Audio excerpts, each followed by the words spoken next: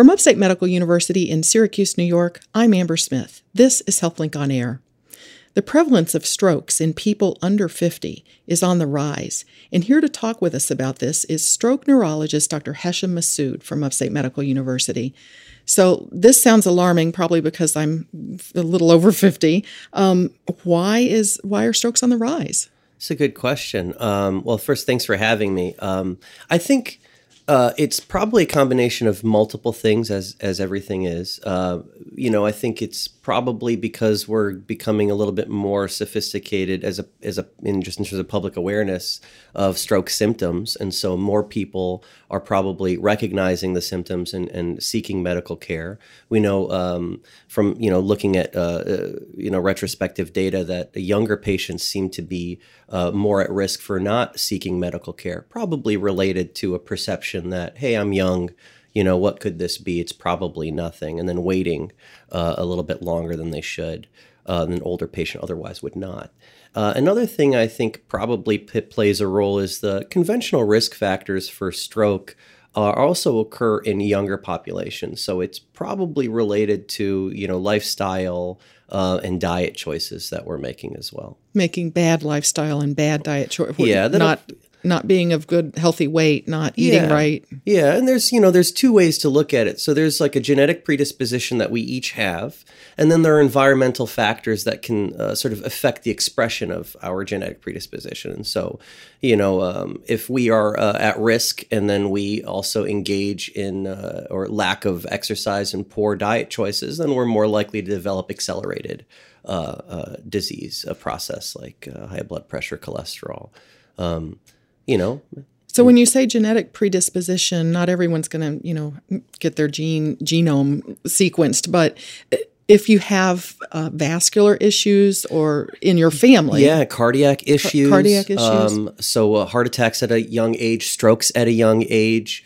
Blood clots in the legs, multiple miscarriages. These are signals that there might be something going on with different parts that play roles into the possibility of forming a clot or having a stroke of that variety. So even so, it's people, I think, believe that strokes affect older people. How often do you see strokes in someone under 50? It was like 15%. Okay, so it's considerable. Yeah, it's considerable. The difference with stroke in the young versus older strokes is one, when you're studying this, people define stroke in the young a little bit differently in terms of where they include the low end of the number. So a lot of times they'll be including children in these analysis, which that would be extremely rare. That would be extremely rare. And a lot of times that's diagnosed right after birth, and it's related to a series of things. Sometimes it happens inside the uterus, before birth. So the thing I wanted to talk about in terms of adult stroke in the young patients is that their ratio of different types. So there are two different types of stroke. There's the stroke from not getting enough blood supply from a blockage of an artery of varying sizes, tiny or large. Or it can be as a result of bleeding into the brain from a variety of different problems.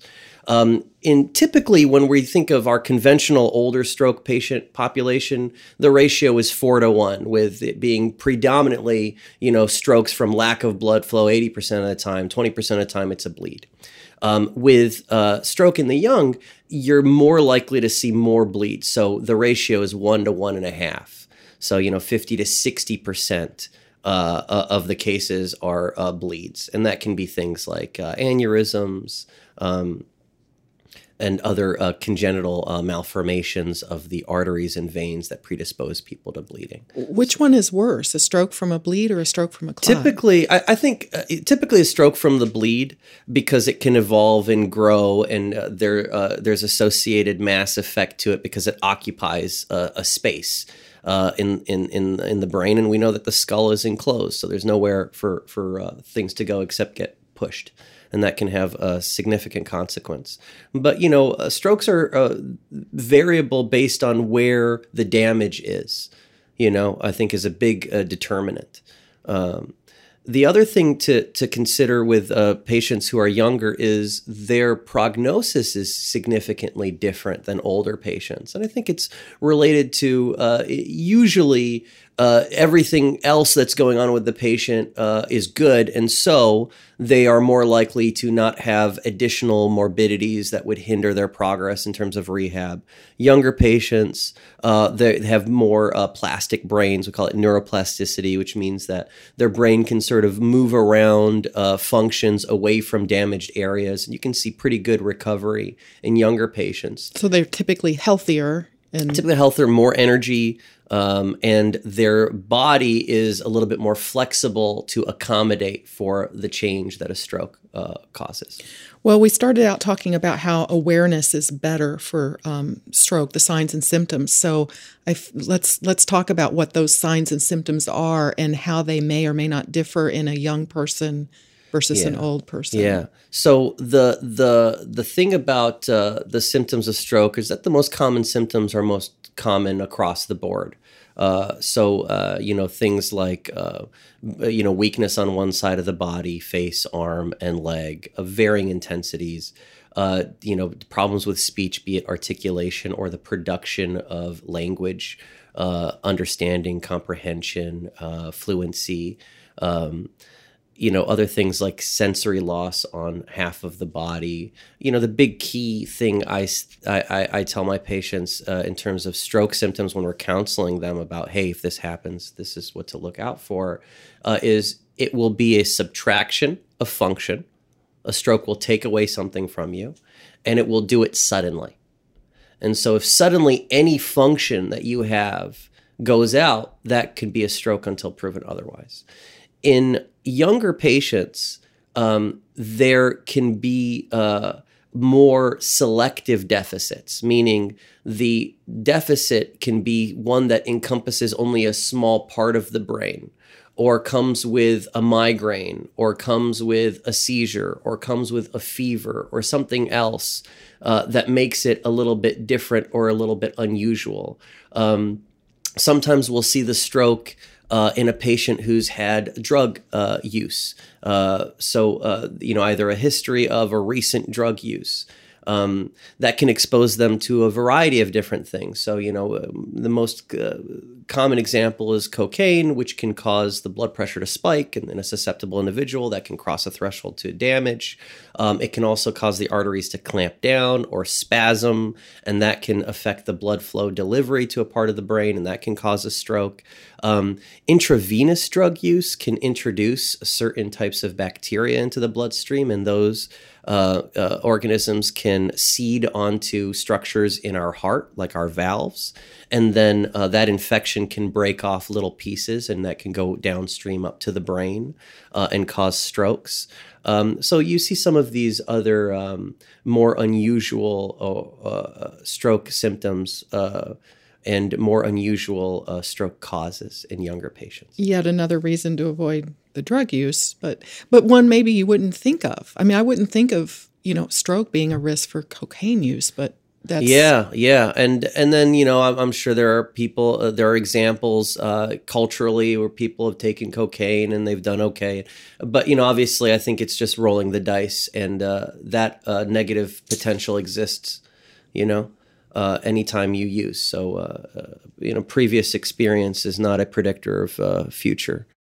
So when a young person is in the emergency room for a stroke evaluation, what are the sorts of tests and assessments they can expect? So up front, we got to establish a therapeutic time window to see if the patient will benefit or is a candidate for an early therapy. So there's a protocol that we use that includes head imaging and imaging of the vessels of the head and neck to see, what kind of stroke is this, how much damage has already been done, is there a target clot that we can retrieve, can this patient get a clot-busting medication? So that happens for all patients.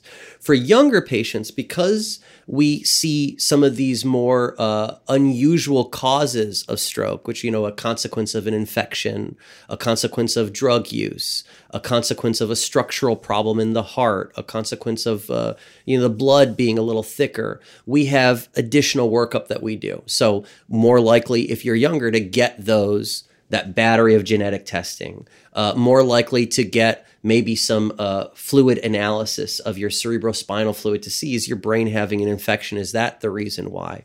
More likely for us to sort of probe into a drug history and kind of consider that as a potential stroke risk. A lot of it is informed by the pattern of the stroke, which we talked about on our brain scans.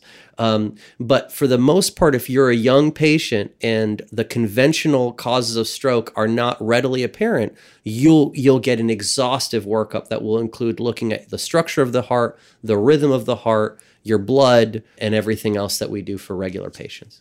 Now, you mentioned migraine. If you're a person who has migraines, does that increase your risk? Yeah, there's an association between migraine and stroke risk, and it's unclear exactly how the mechanism is implicated. So I've read things about maybe there are transient changes in the caliber of the blood vessel involved when you're having a migraine. And so that can change blood flow, which can change your threshold for spontaneous clot to form, or for the flow to be enough that it's low enough that it causes a deficit or a stroke. So those are some ideas behind migraines.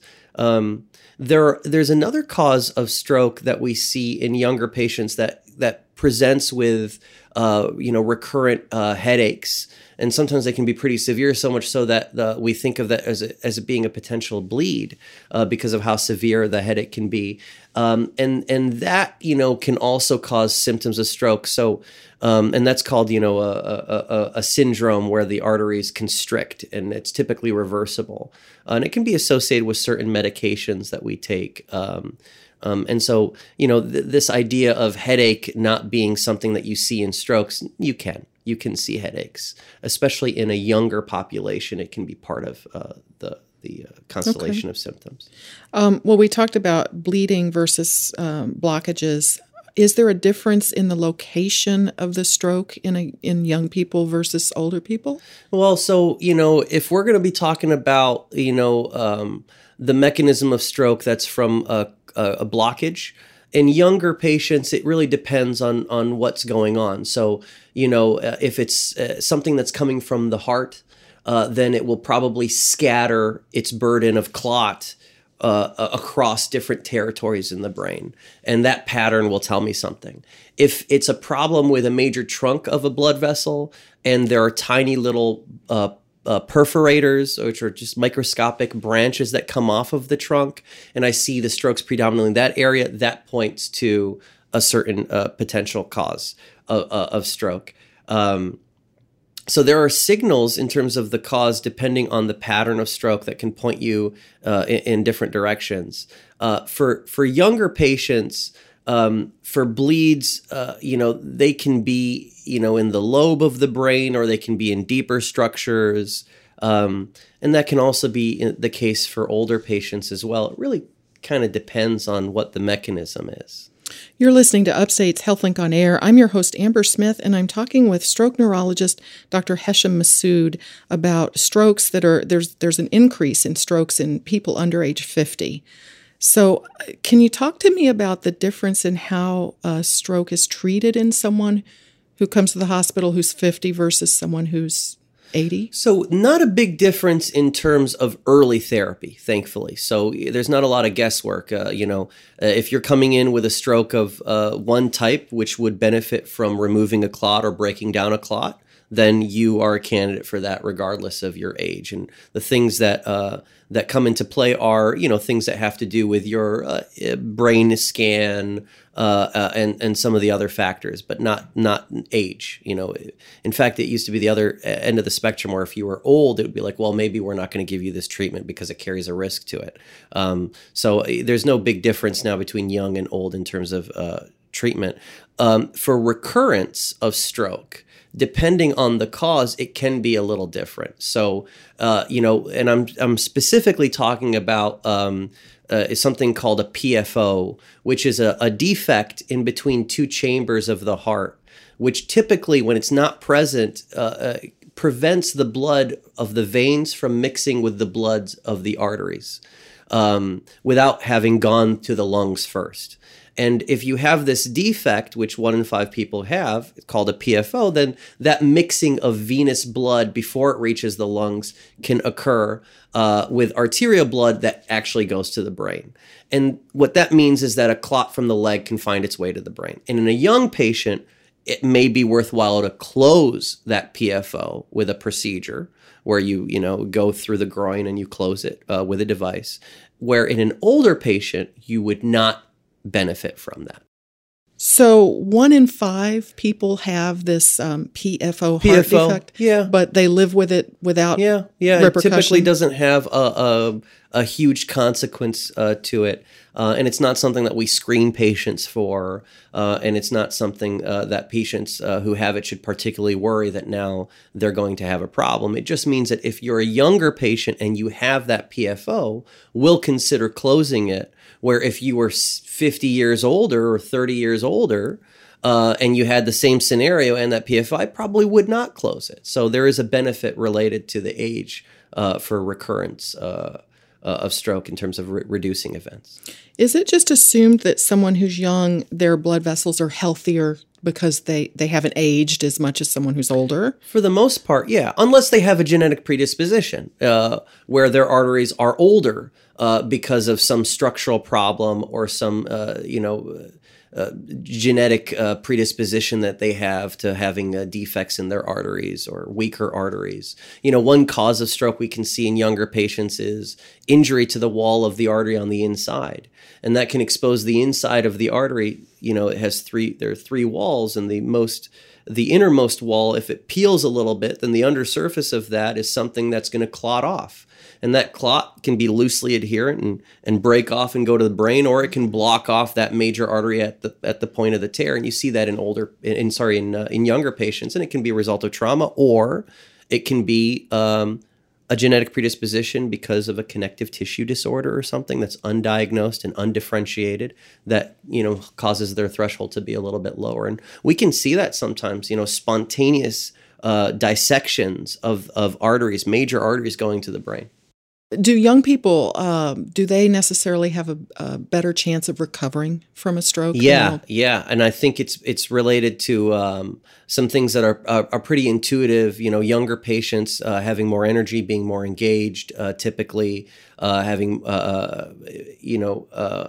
a brain that is a little bit more plastic. We talked about neuroplasticity and the ability of the brain to sort of rearrange locations of function depending on where the injury is. That's more, there's more ability to do that in a younger patient than in an older patient. All right. Let me ask you a little bit more about risk, because it seems, we've talked about genetic predisposition, but what about, are there social or economic factors that sort of set someone up to be at higher risk? One thing off the top of my head is obviously access to high quality primary care so that you can get ahead of your conventional risk factors for strokes, like the big one being high blood pressure, diabetes, cholesterol, getting smoking cessation counseling, lower social economic status, is associated with tobacco smoking. And so, those are things that, can affect your risk. And then, certain lifestyle choices depending on the environment, with the exposure to some of the drugs that we had talked about or infection risk. Do you know anything like worldwide? I'm wondering if I had a stroke in a developed country, another developed country, would I get similar care? Are other countries treating stroke and looking at it differently than in America? No, I think for the most part, the therapies are being administered. I think that based on the care model, private versus public, or socialized medicine versus private medicine, may have some differences. In off hours or on the weekends when it comes to the delivery of emergency care. I think we can, draw some parallels to our VA system where, sometimes they'll have to kind of, transfer the patient to a higher level academic center for certain things. I think the bigger problem probably exists in the second world or third world countries where we're behind. They're behind on a lot of things, including recognition of symptoms, availability of treatments. In terms of, it seems like we have such high-tech interventions here and also medications. Yeah. I just wonder if they're across the board. Yeah. And it does require a lot of investment, especially for one of the treatments that we do for strokes includes having to go to an angiography suite. That's $1 million room. The devices we use to retrieve the clot are very, very expensive. The imaging protocol that we use, so the series of scans that we use to select you for benefit or of this procedure, just to see if you're a candidate, that's expensive software. There are lots of resources that are utilized for stroke therapy. The great news is that the treatment effect is incredible. 1 in 2, 1 in 3 patients. The statistic we use is the number needed to treat, which is how many patients do you need to treat for you to see the observed benefit? And for this kind of therapy, it's 2 to 3, which is wow, really incredible. Well, let me ask you, getting back to someone in their 50s who has a stroke, and let's say they have a good recovery, what is their life like after the stroke and after the immediacy of that? And then they've gone through rehab, I assume. Yeah.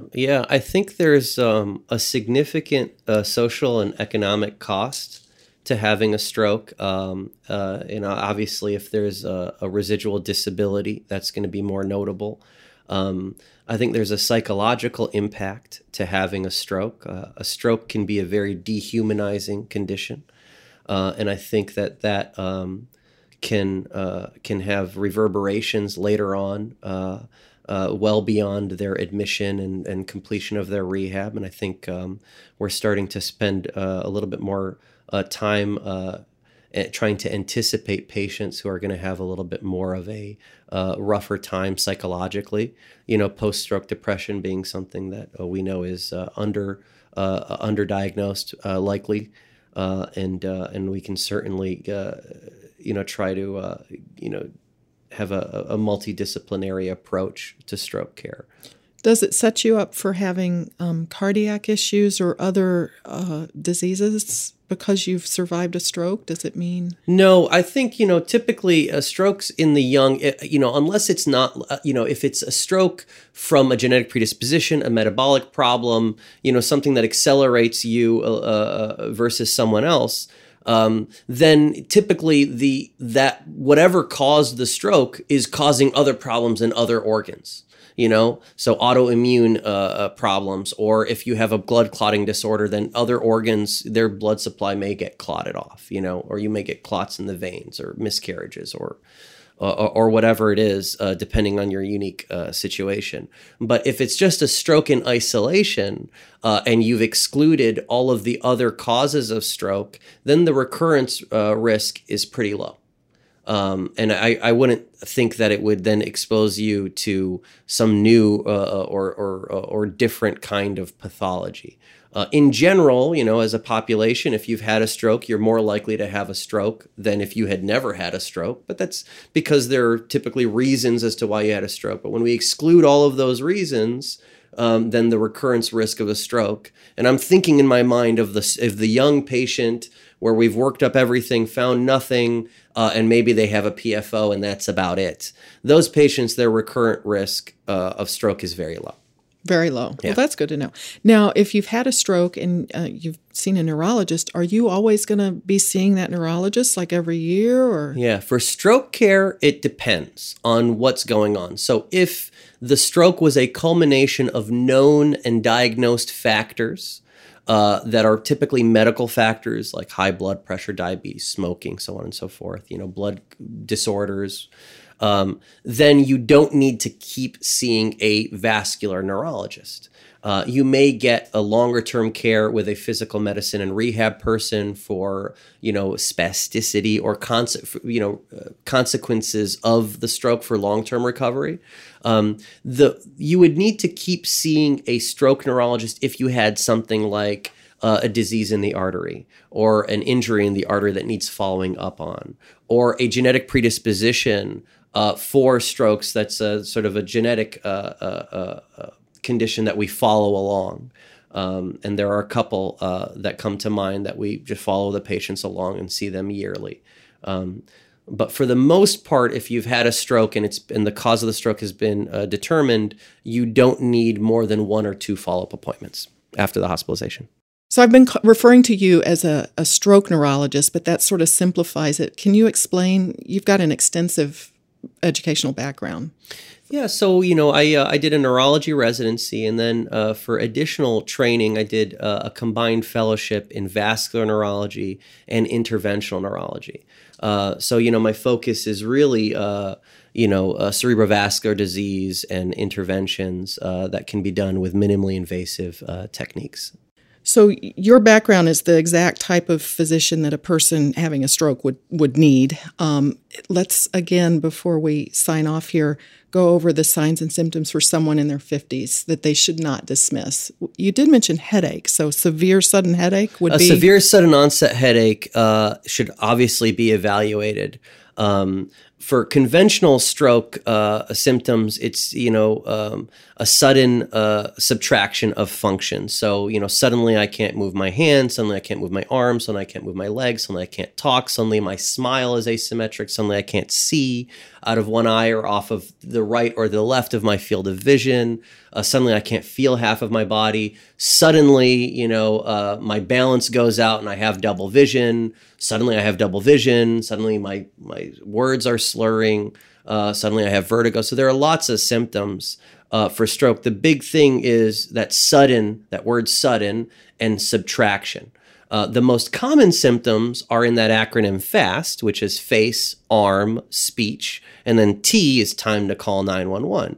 And those are the most common symptoms of stroke because most strokes are in the front part of the brain circulation, and that's where those things reside.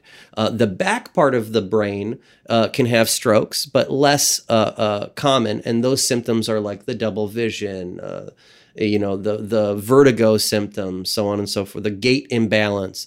And those are the ones that I think FAST misses out. So that's why I just tell my patients, suddenly you can't do something, 911.